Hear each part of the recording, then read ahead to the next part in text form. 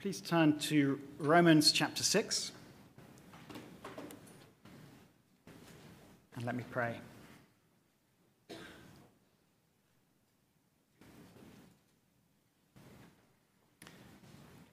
Our Heavenly Father, your word is truth and light and life, and I pray that as we examine it now, you'll be at work by your Spirit, changing us, transforming us into the likeness of your Son, and bringing glory to your great name. In Jesus' name, amen.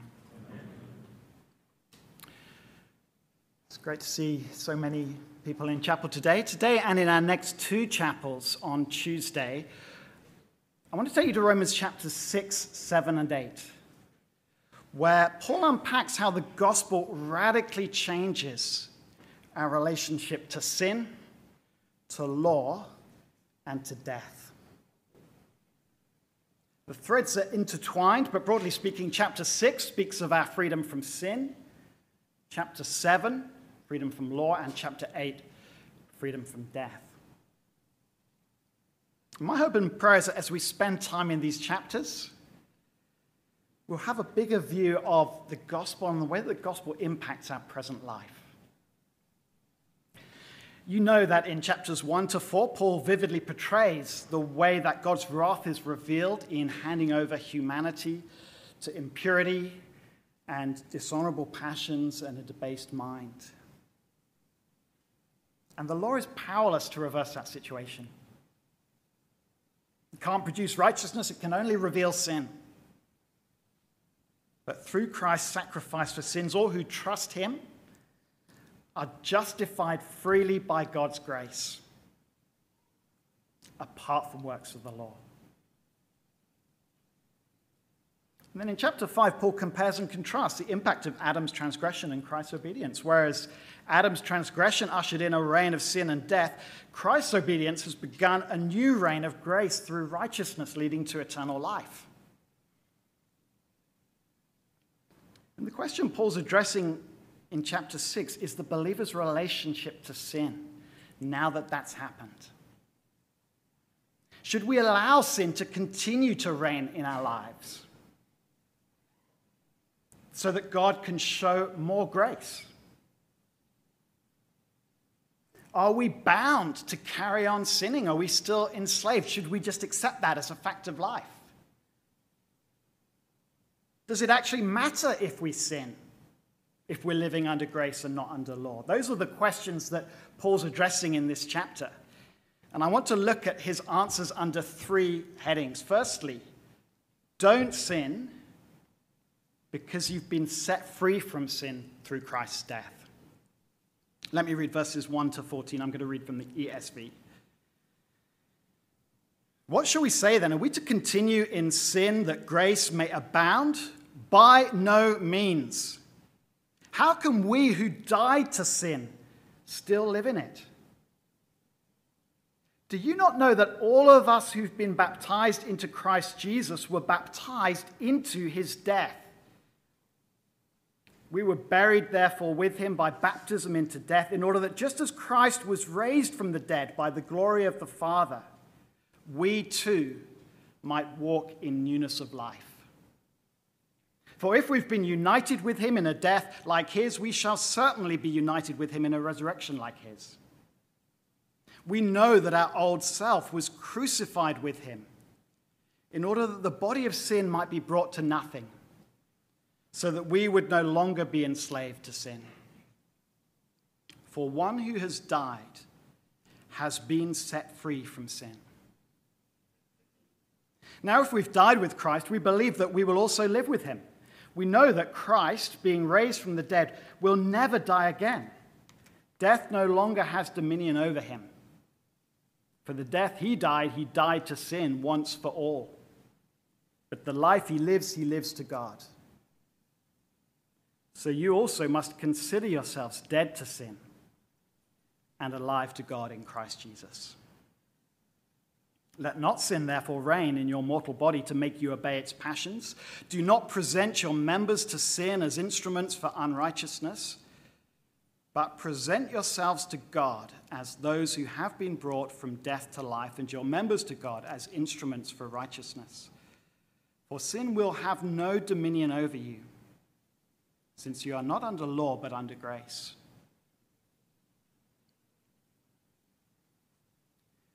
Can you see Paul's main point? In your baptism, you were joined to Christ in his death. And that death was a death to sin.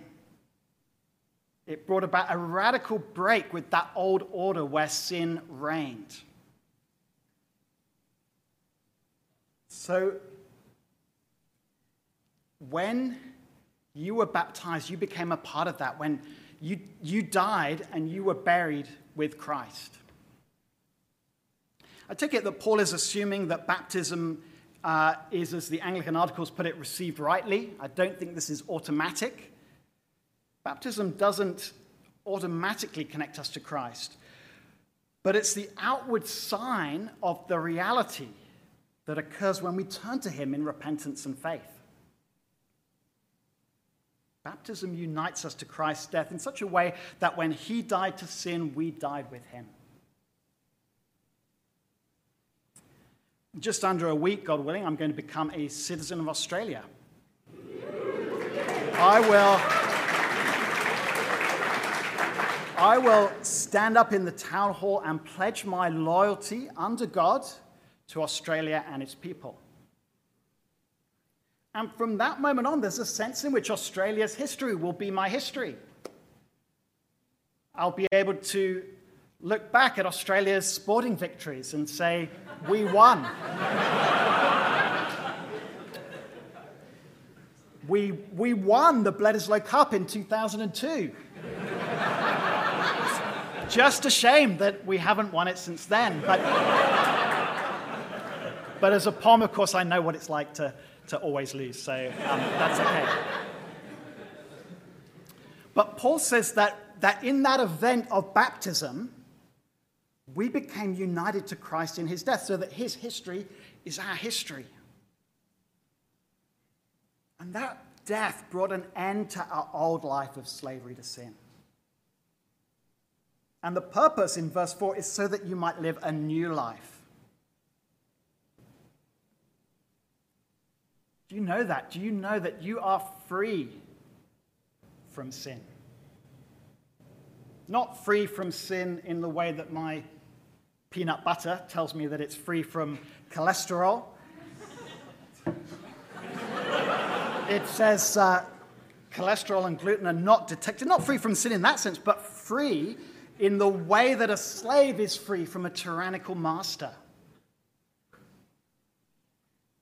Suppose by some misfortune you were to end up with a massive financial debt to a powerful crime lord. I don't know what kind of misfortune, but perhaps it depends on your denomination. But the crime lord offers you extra time to repay on the condition that you help him with some drug deals. And then he uses your crimes. Perhaps think of a friend or someone who isn't a friend if this isn't a plausible scenario for you. But imagine this crime lord uses your crimes to blackmail you, and you get dragged deeper and deeper into his world, and there's no escape. And then suppose an undercover police officer approaches you and offers to take you into witness protection and give you immunity from prosecution, a new life, and a new identity. But your crime boss is so powerful that the only way to get free is to fake your death. And at great expense, the police agree to make it happen. That death sets you free. It gives you a new life. You have a new identity. You'd probably be grateful.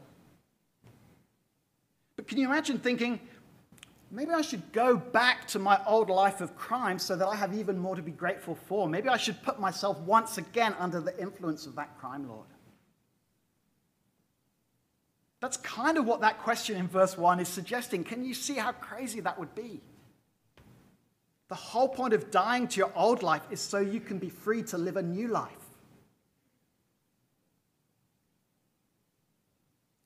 Brothers and sisters, we have been set free from sin through the death of Jesus. Not just from the penalty of sin, but also from its mastery over us. Now, we don't yet fully share in Jesus' resurrection life. It's interesting that all of the reference to life are future, and commentators debate, is this a logical future or a temporal future? I think there's a bit of both, because we're not yet fully raised with Christ.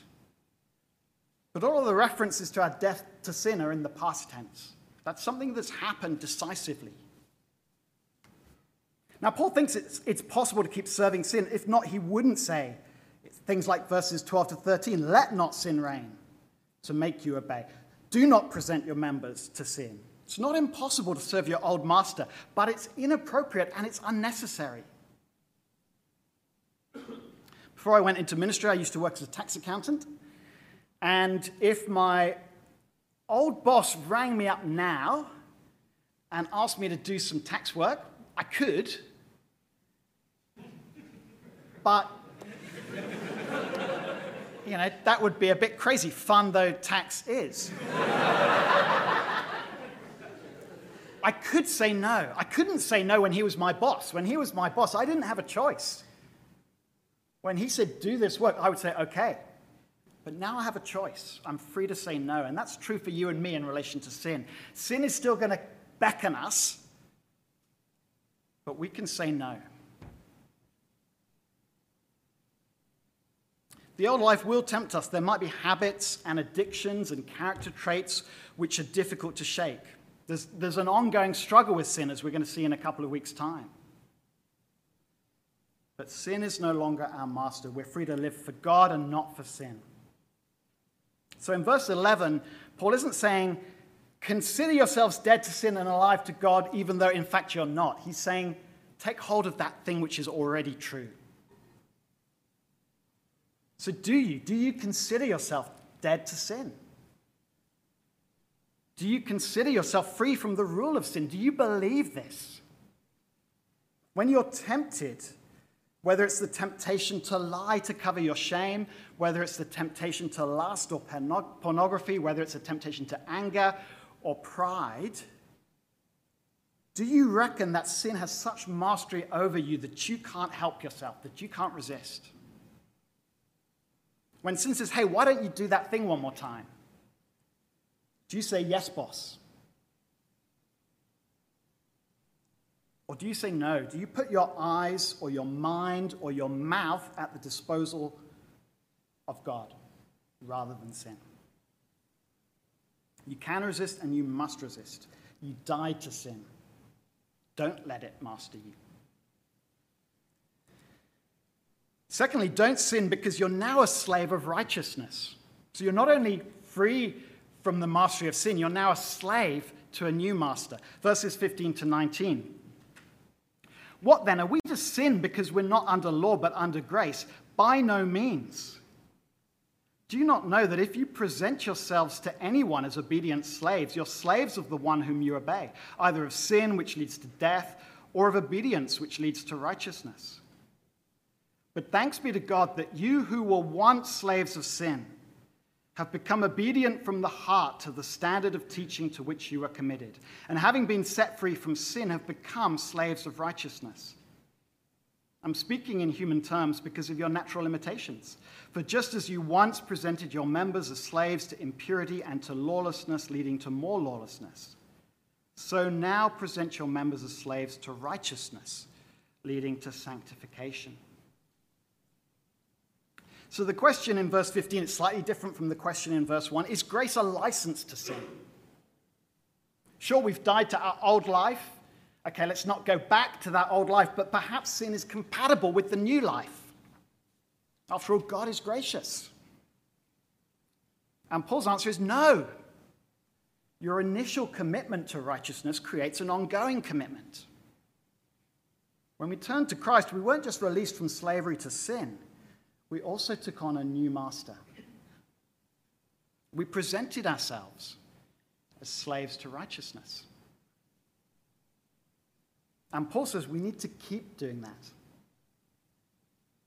So staying with the job illustration, because slave master, it's kind of similar.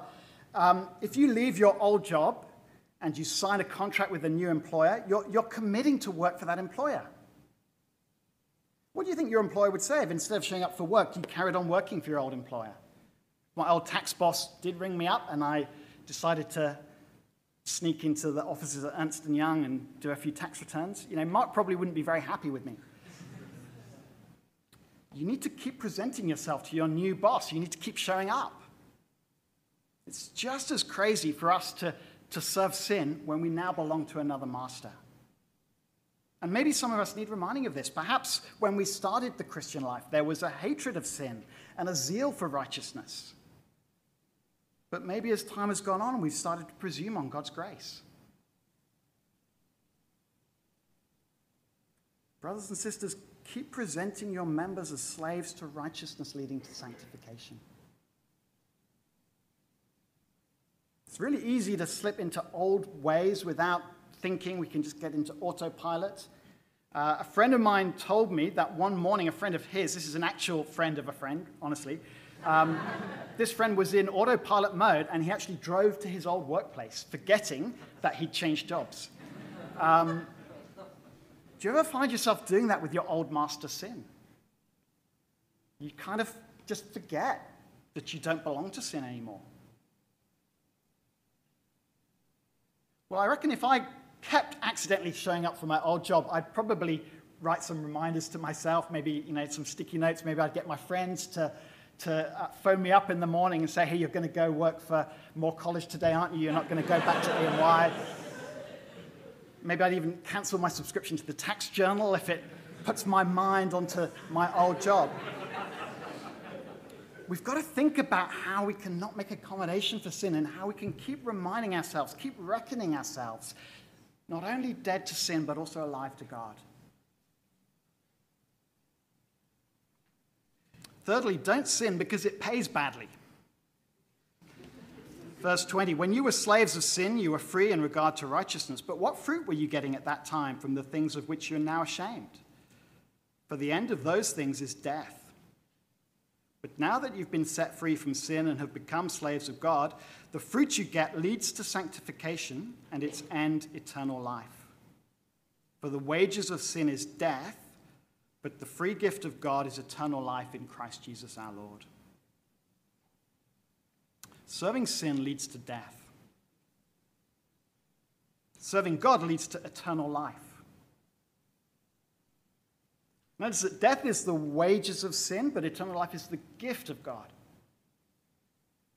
It's not something that we earn. But to get it, we have to serve God. We can't serve sin and think that we'll receive the gift of eternal life. And again, we'll talk about that more in a couple of weeks' time. Becoming a Christian isn't about giving up your freedom. It's about swapping a tyrannical master, like that crime lord in my illustration, who just wants to use you and to bring about your destruction. Swapping a tyrannical master for a gracious one, one who gifts you the precious gift of eternal life. Don't you want to serve that master?